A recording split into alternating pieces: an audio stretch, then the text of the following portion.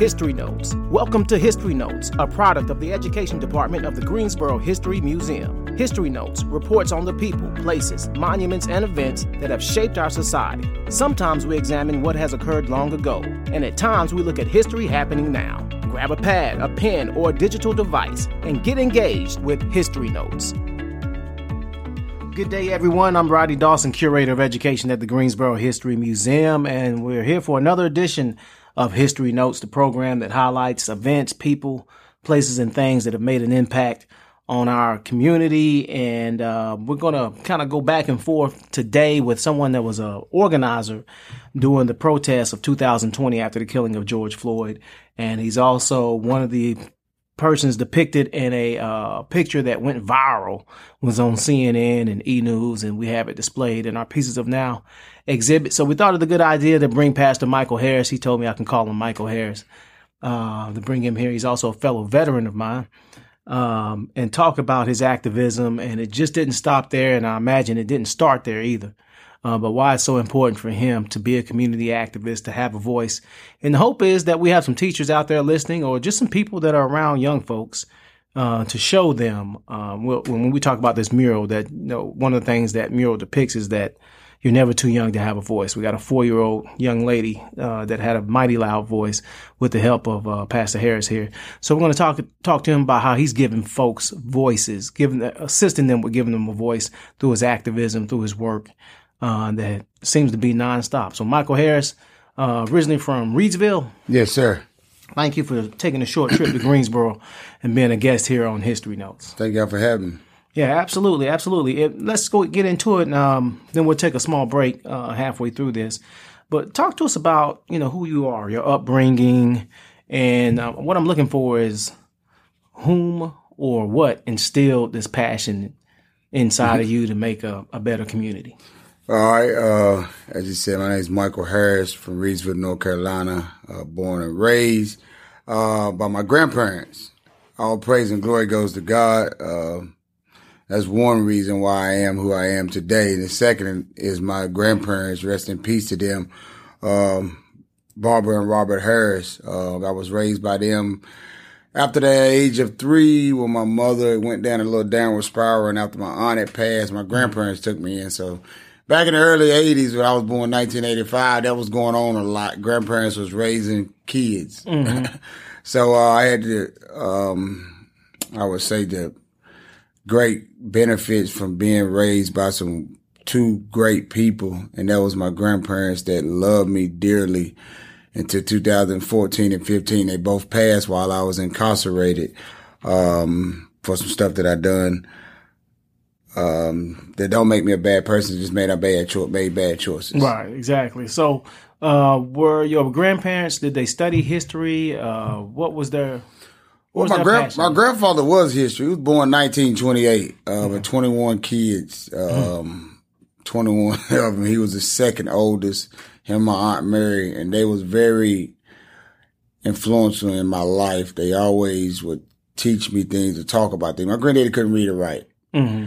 My grandma had like a 8th grade education, but they was both smart in an old school way, if you understand that. Like, the old school smartness that I might not could do what you do, but I could do it though. Mm-hmm. I might not can read like you can, but I can do something though. Mm-hmm. So my granddaddy worked for Fieldcrest for like 27 years. He couldn't read and write. Right. But I seen the drive that he had, that with the less education that he had, because he had to raise his brothers and sisters, mm-hmm. work the farm. And back then in 1928, there was a lot of things going on that wasn't, people wasn't able to get the type of education that we able to get now. Absolutely. Gotcha. So now at some point in time, you joined the military. Yes, 2003. 2003, you joined the United States Army. Yes. And see, I was out by then. Yeah, I'm much older than you. I didn't realize. Yeah, I'm 36. Yeah, I was out. I was in the first Persian Gulf War. You was Desert Storm. There you go. Yeah. So, I was Operation Iraqi Freedom. Okay. All right. So we were in the same area. Mm-hmm. Yeah. Just same land. Times, yeah. So, but what made you join the military? 2002, me and my cousin, rest in peace to him, he passed away last year. Around this time, June the 25th, he got shot with a gun wound. and passed from that. Just was coming up in high school, and we was excelling as great athletes. Mm-hmm. But I knew athlete wasn't going to be for me because I was short. But I was great playing sports, at the Did site. you play football? Yeah, I started linebacker for Reeves Rams. I was I was a part of the first state championship in 32 years that started the tradition that has in Reeves now. I was going to say, were they a powerhouse back then? Yeah, I started linebacker. I was all county, all conference, defensive player of the year.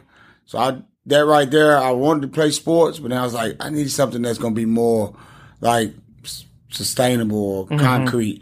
So a recruiter, the recruiters would come in and we talked to every branch of the service, and I was like, well, Navy and Coast Guards ain't for me because I don't like swimming. Air Force, I don't like flying. Yeah. So we narrowed it down to the Marines and the Army. I was in Marines, ROTC. My godfather, rest in peace to him, Top Griffin, was my mentor, my father, all in one.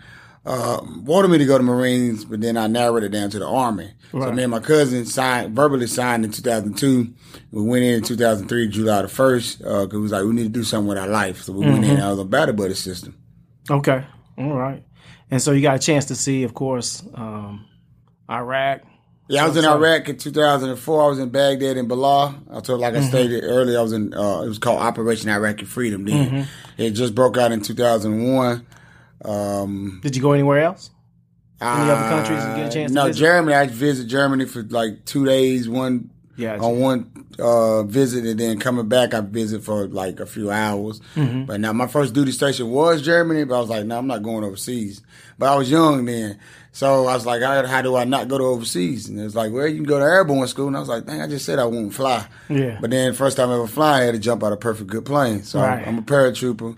Whoop whoop to that. I was not in 82nd. I was in COSCOM or Riggers. They pack shoots, but my MOS was 92 Alpha.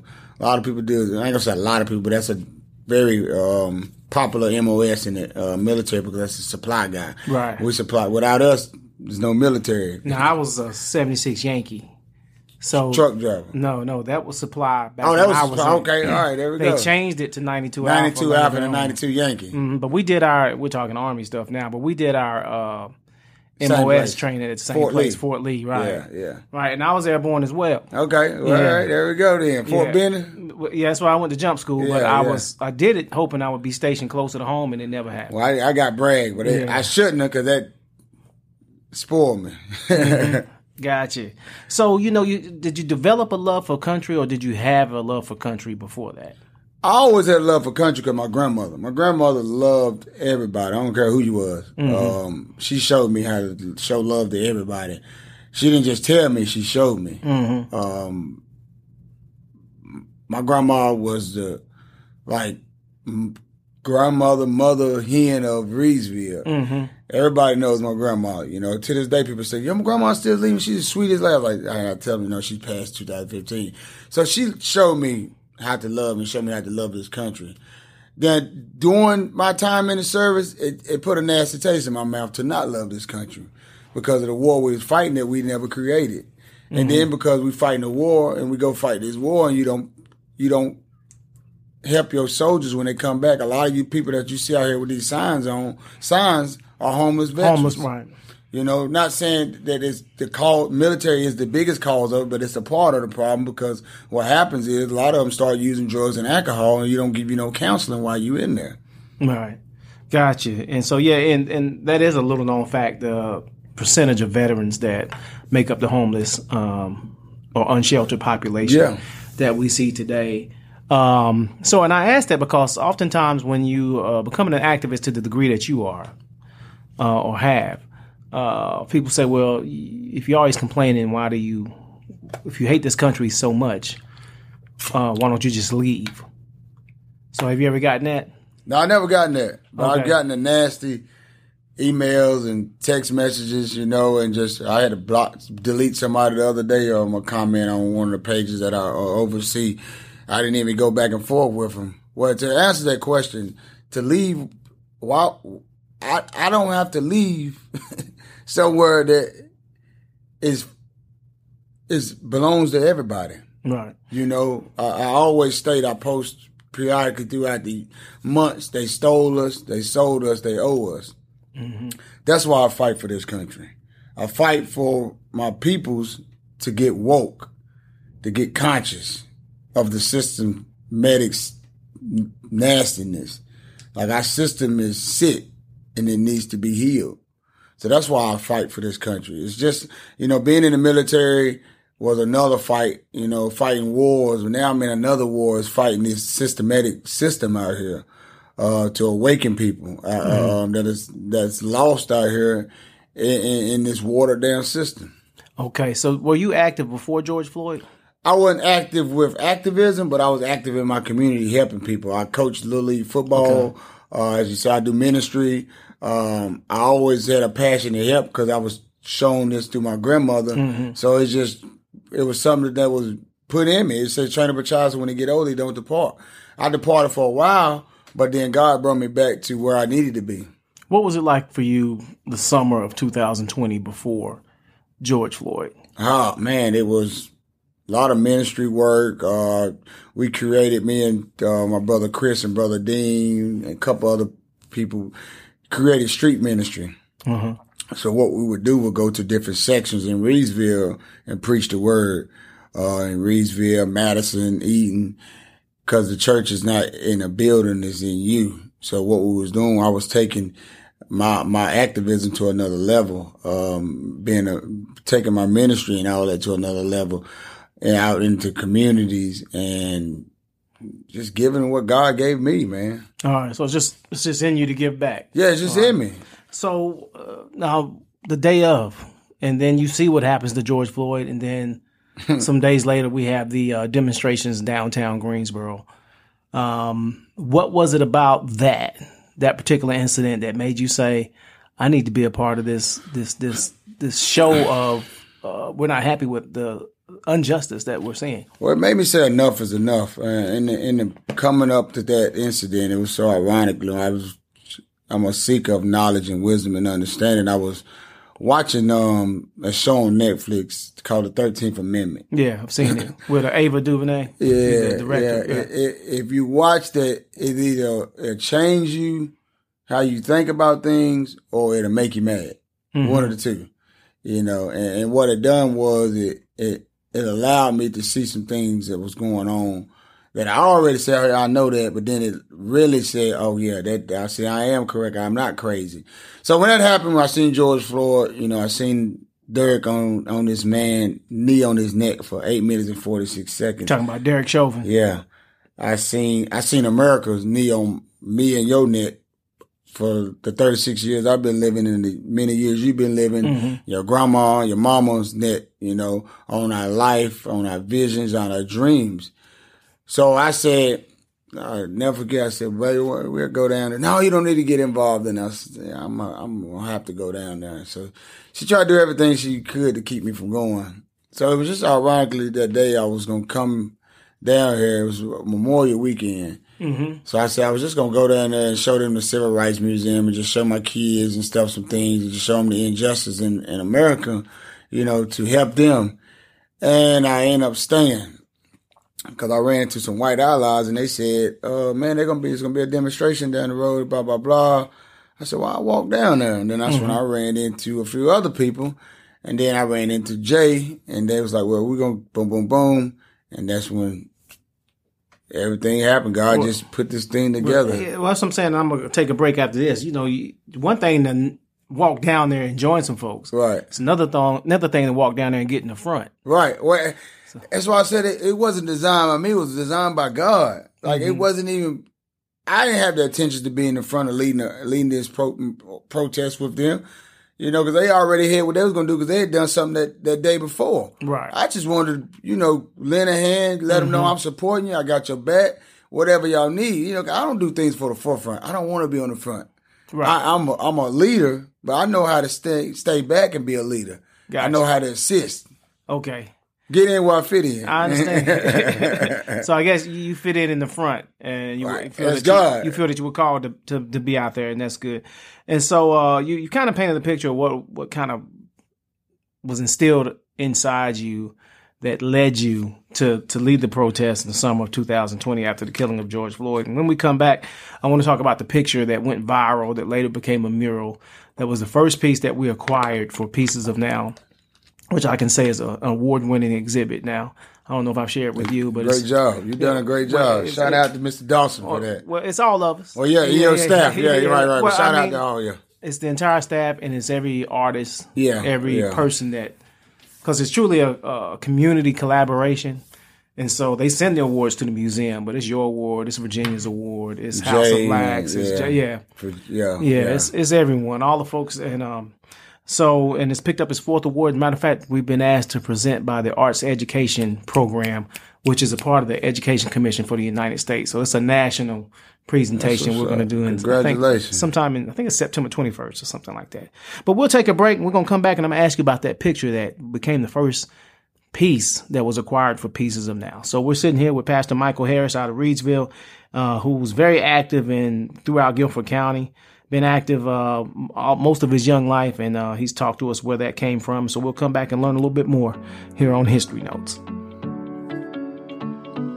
You've been listening to History Notes, a product of the Education Department of the Greensboro History Museum. To learn more about this podcast and many more, visit our website at www.greensborohistory.org. Now let's listen in to History Notes.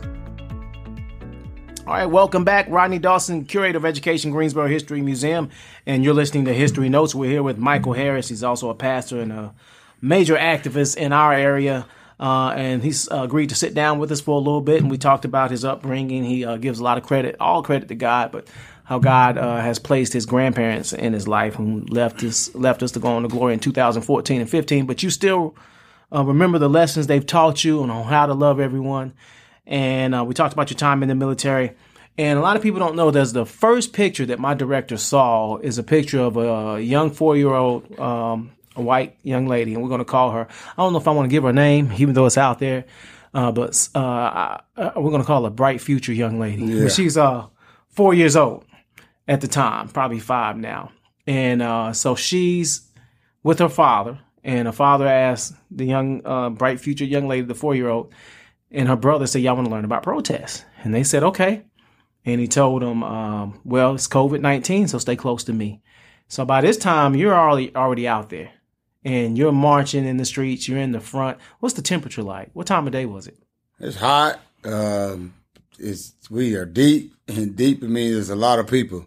And the majority of the folks, how do they look? Like y'all? A lot of white allies, a lot of different faith bases, more white people.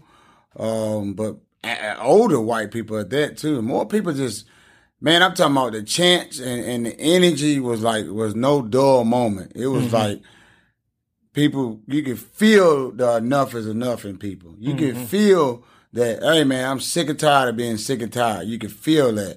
Like we stopped traffic, we kneeled, we chanted, fist up, and everybody was in sequence with this thing. Mm-hmm.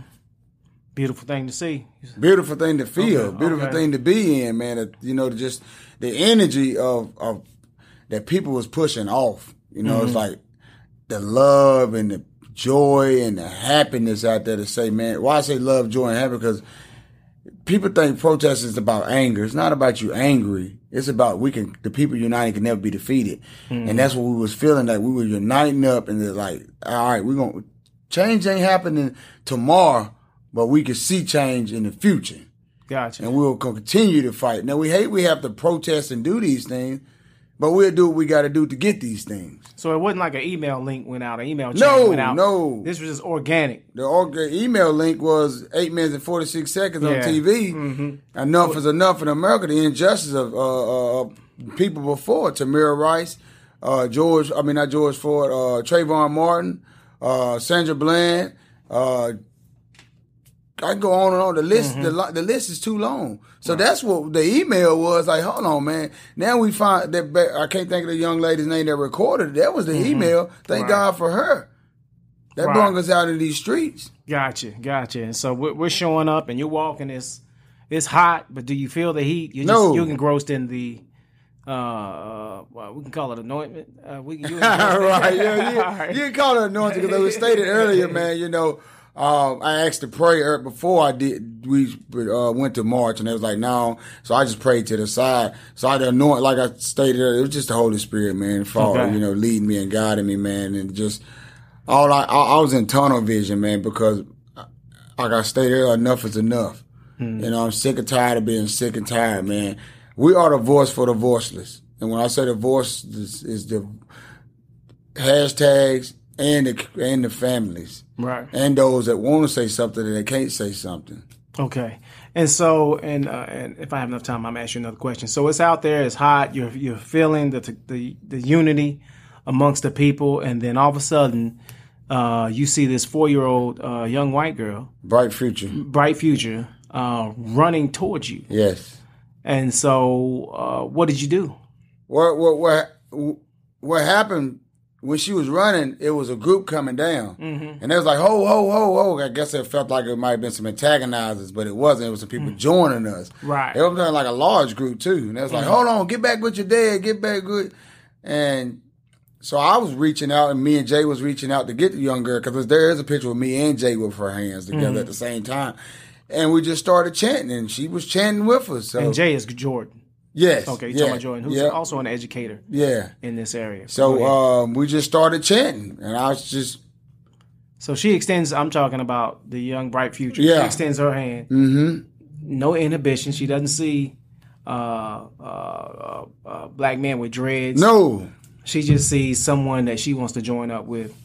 You have no inhibitions whatsoever. You extend your arm and grab Not her. even a second guess. It was... Right. I see somebody that could change the world. I see somebody that understands. You saw that in the 4-year-old girl? I seen that in her, that I should see in people that's adults, and not just one race, but all races. That we need to get along. Not just go along to get along. We need to get along in America to fix this sickness in America. Mm-hmm. And so she grabbed your hand, unbeknownst to you all, I believe unbeknownst to you all, happens to be another educator who's on the scene and takes the picture. Yeah. Of you at the front of the line, walking hand in hand with Alpha photo shots. Shout out to him. Right. Kevin Green. Like I say, he's an educator, but a wonderful photographer. Has Alpha Photography. He did the June 5th reflection program. He took some great pictures of that too. But he takes the picture, and then the picture just goes viral. God. Yeah. And did you have any idea that it went I did not have an idea about the picture till people started calling me. It's like, have you seen this picture? I'm like, what are you talking about? It's like, you in a picture that went viral. It's like, it's all over America. I'm like, no, I haven't seen it. People, they started sending it to me after that. And speaking to Kevin, he said people thought this thing was staged. I don't even know this little girl. I don't even know this family. It is staged by God. Yeah. It's showing, his anointing, his hands was in the work of this rally, man. It's everything, man. It's all God. Okay. So she grabs your hand. Kevin Green takes the picture, and it's on CNN. It's on E! News. Mm-hmm. A young muralist who's a graphic artist who became a muralist. Mm-hmm. He does cartoon art. Yeah. He says, shout out to him. Yeah, to Marshall Lakes. He says, I want to paint something, but I only want to paint that picture I saw. So he comes out there, and then you talk to him, and yeah, we talked. He asked me for permission to do that, and I was like, "Yeah," but it at the if you put this Bible verse at the end, so I was like, "Yeah, right." So you're the reason. What is it? 1 Corinthians 10 and 31. Yeah. So it's at the bottom. You ask him to include that. Yes. And that's the first piece that our director sees, and when we start the coordination to get the murals, that's the first one we go after. And so it was sitting in the museum by its lonesome. Wow. For a couple of weeks until we were able to get up with other folks and get the other murals that you see there now. But we were going to do something with that. And matter of fact, we even did a Zoom. So if you go on greensborohistory.org or visit the museum, you can see the exhibit. But if you go on greensborohistory.org, we did get a 3D capturing of it. So you can walk through online just as if you were walking in there in person. So wow. Wherever you see a monitor in person, online, you'll see that same monitor. You click this little red button, it plays the same video. Okay. So the video of you and Bright Future and her dad, Kevin Green and Marshall Lakes, and led by myself, that's online as well. So you can see that conversation that we had. It's just life changing. And so, how did seeing her? You've touched on it a little bit. How did seeing this young lady and her bright-eyed future for what America could be help define the entire moment for you, or the entire movement for you? That one, she's a game changer, and two, that we are a game changer. It's sad, but it's good that this picture can go viral. Wow, a black man with dreads with a little bright future white girl is so mind blowing. Why? Oh, because we're still living in a racist system. We're still living in a sick America KKKA. We still living in that. Even though some things have changed, bills and laws have changed, people's minds haven't changed. So what needs to happen with this right here is that means we need to start with these young kids like Bright Future and teach them what they need to do in life, meaning love one another, show care for one another, look at a person for their heart and what they can give to your community, not because of the color of their skin, but look at who they are and say, hey, man, I'm going to love you for who you are. And so, and you said off mic that, it proved to you that racism still exists. It's taught. It's taught, yeah, right. It shows me that she's taught by her father, Mike, that love everybody. You can tell what's going on in people's homes. And I big shout out to him, and I commend him for what he's doing in his home with 2 kids, a single father, showing his kids what's right and what's wrong. I commend him for allowing his daughter to still walk this journey with us, because people have told me, man, you better stop being with that little bright future white girl, because they're gonna do this and do that to you. I said, well, they have to do it to you. I'm dead to the world if I don't do it.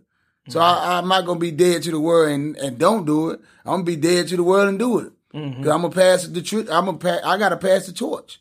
I gotta pass the baton, however you want to look at it. You're not gonna just put fear in me and say, man, this may happen to where it's gotta happen. I shouldn't have to get those type of threats if I'm with a little white girl or with helping change lives. You still keep in contact with the family? Yes, yeah. We I seen them in about 2 months, but we text though. I text them for Father's Day and I check in on her. Yes, I'm always keep up with this little young lady because she changed my life a bit more. Now that I changed her life, she changed me. She helped me a lot more to really say, you know what, we're gonna get to where we need to be, and that's what it's showing me, that if we can help these youth learn how to love and how to give and how to wrap their loving arms around everybody. You see it in elementary school. They don't know a color. They love everybody in Head Start elementary school. It ain't till they get older that the parents tell them don't do this and don't do that. It starts in our elementary school. So we start teaching these right things in elementary school, we'll have a better society. But when you start teaching it in elementary school to hate, to not do this and not do that, to sectioning people off, that's why we have what we got going on in these communities now. Okay. And so I see why I think you were in Graham when Reverend Drumwright. Were you in town? Were you with him when that happened? They got pepper sprayed? Right. No, I was with them the night before. We was up here marching with not Breonna Taylor, excuse me, George Ford's niece and brother to the A&T to the polls. Okay. We we kneeled 8 minutes and 46 seconds right there in front of the old YMCA.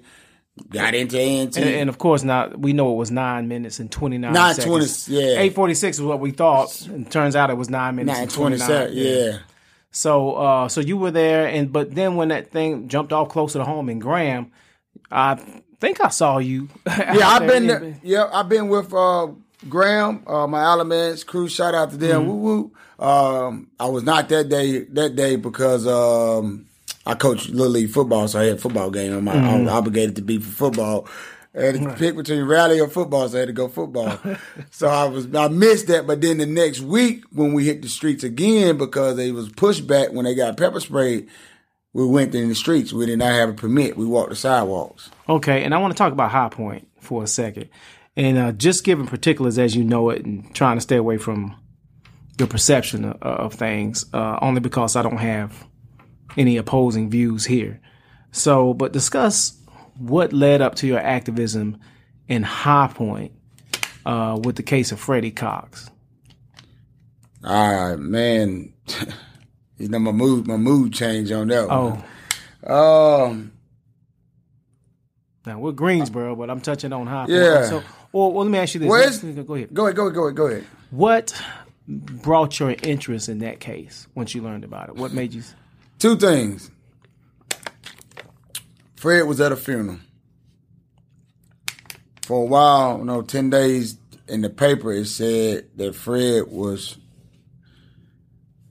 killed by a gang. Gangs did gang arrival shooting or whatever. So it was a whole gang thing. He was in a gang. Gangs did the shooting. Gang shot him. 10 days later, we find out that murderer Michael Shane Hill killed him. The detective from Davidson County killed him. Okay. Murdered him at the church. All right. And so once you heard that just through the news or through people you had? I'm tight with a few people in High Point. Okay. There were some brothers that I deal with. We on United Black Men for Change platform. So I found out some information from them, and I've been hearing, because my ears in the streets, a little street term, about it. And then I was like, oh, okay. Let me find out about this. And so you became active. And so you're out there you were there on June 5th. I saw you with the big rally they had this past weekend. I'm going to ask you about. But you just been a mission of yours just to keep that out there, keeping people aware of what happened. Because it hasn't garnered as much attention. We have our own George Floyd. Mm-hmm. The narrative was painted, like I stated earlier, he was shot by a gang and he was in a gang. And at the end of the day, he's a human being. I don't care less. And then he had a gun. Let me say that too. I don't care if he was in a gang and he had a gun. I don't care less about that. He had 3 guns. He should not be dead. Fred was murdered, saving 2 people, Miss Vivian and her son Tavares. Fred's body was found in the church. But this should show you the system. They ain't had uproar about that because they don't want this type of stuff. All right. And so what about the rally last week? We had, who was here? I know. Oh, man.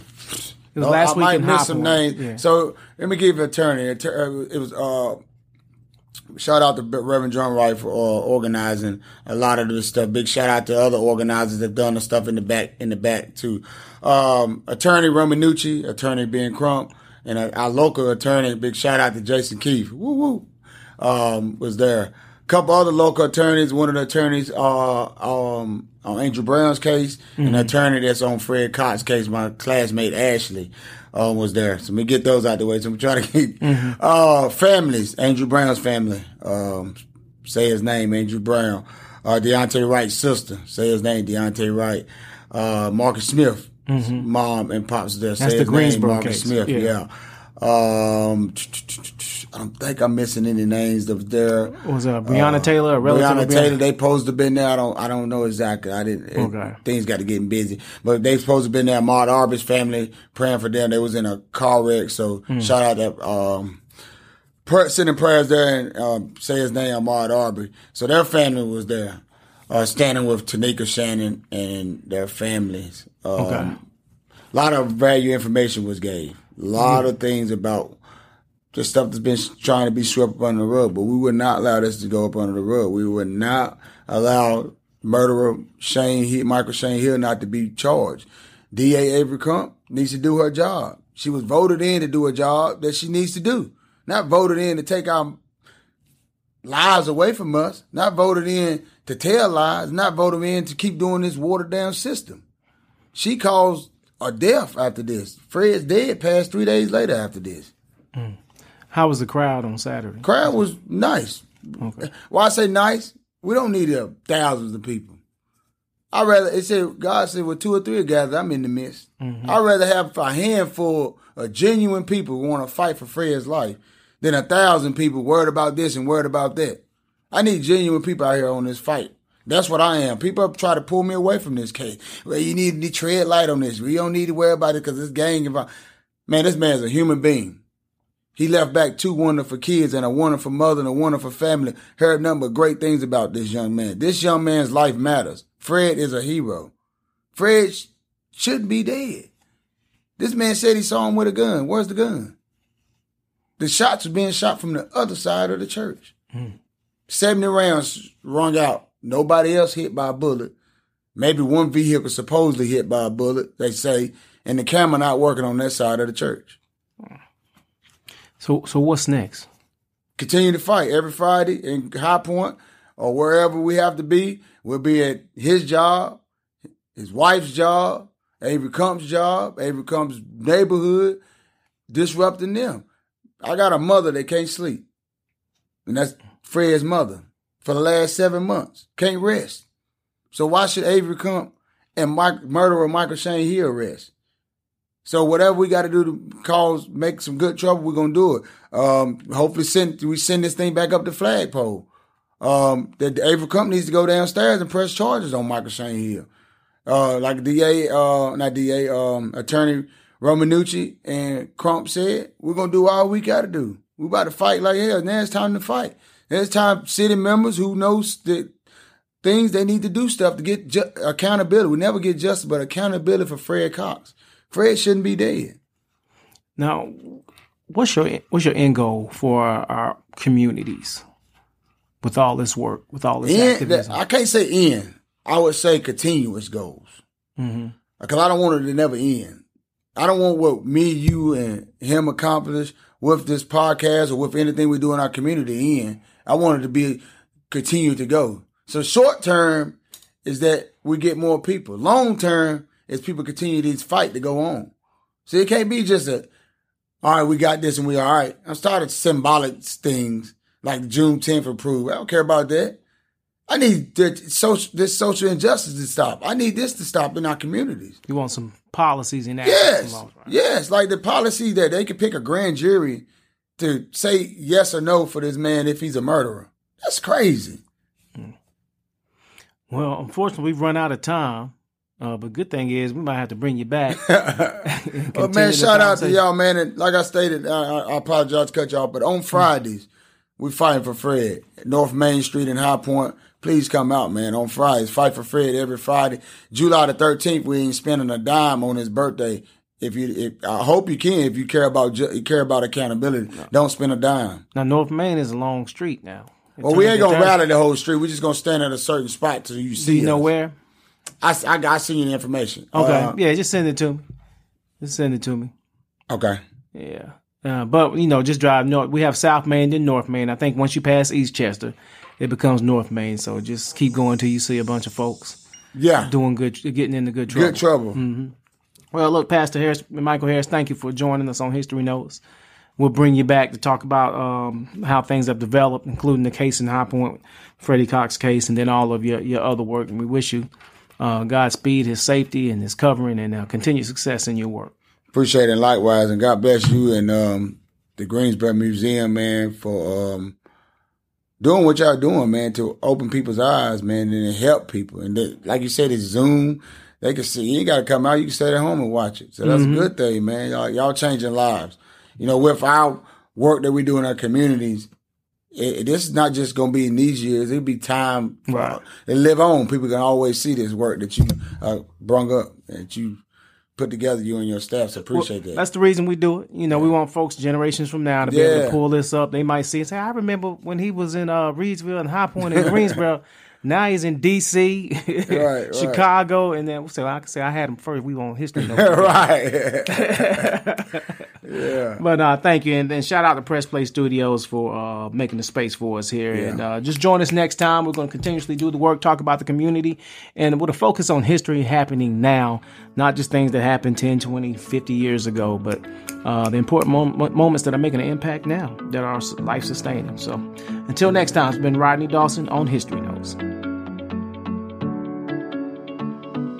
You've been listening to History Notes, a product of the Education Department of the Greensboro History Museum. Just as you visited for this podcast, continue to go to www.greensborohistory.org and select the Discover and Learn tab to listen, again, or learn more about many other subjects. We also invite you to follow us on Twitter, Facebook, Instagram, and YouTube. And please stop by the museum when you can. We're located at 130 Summit Avenue, Greensboro. Hours vary, so visit our website or call 336-373-2043 for details. Once again, thank you, and keep tuning in to History Notes.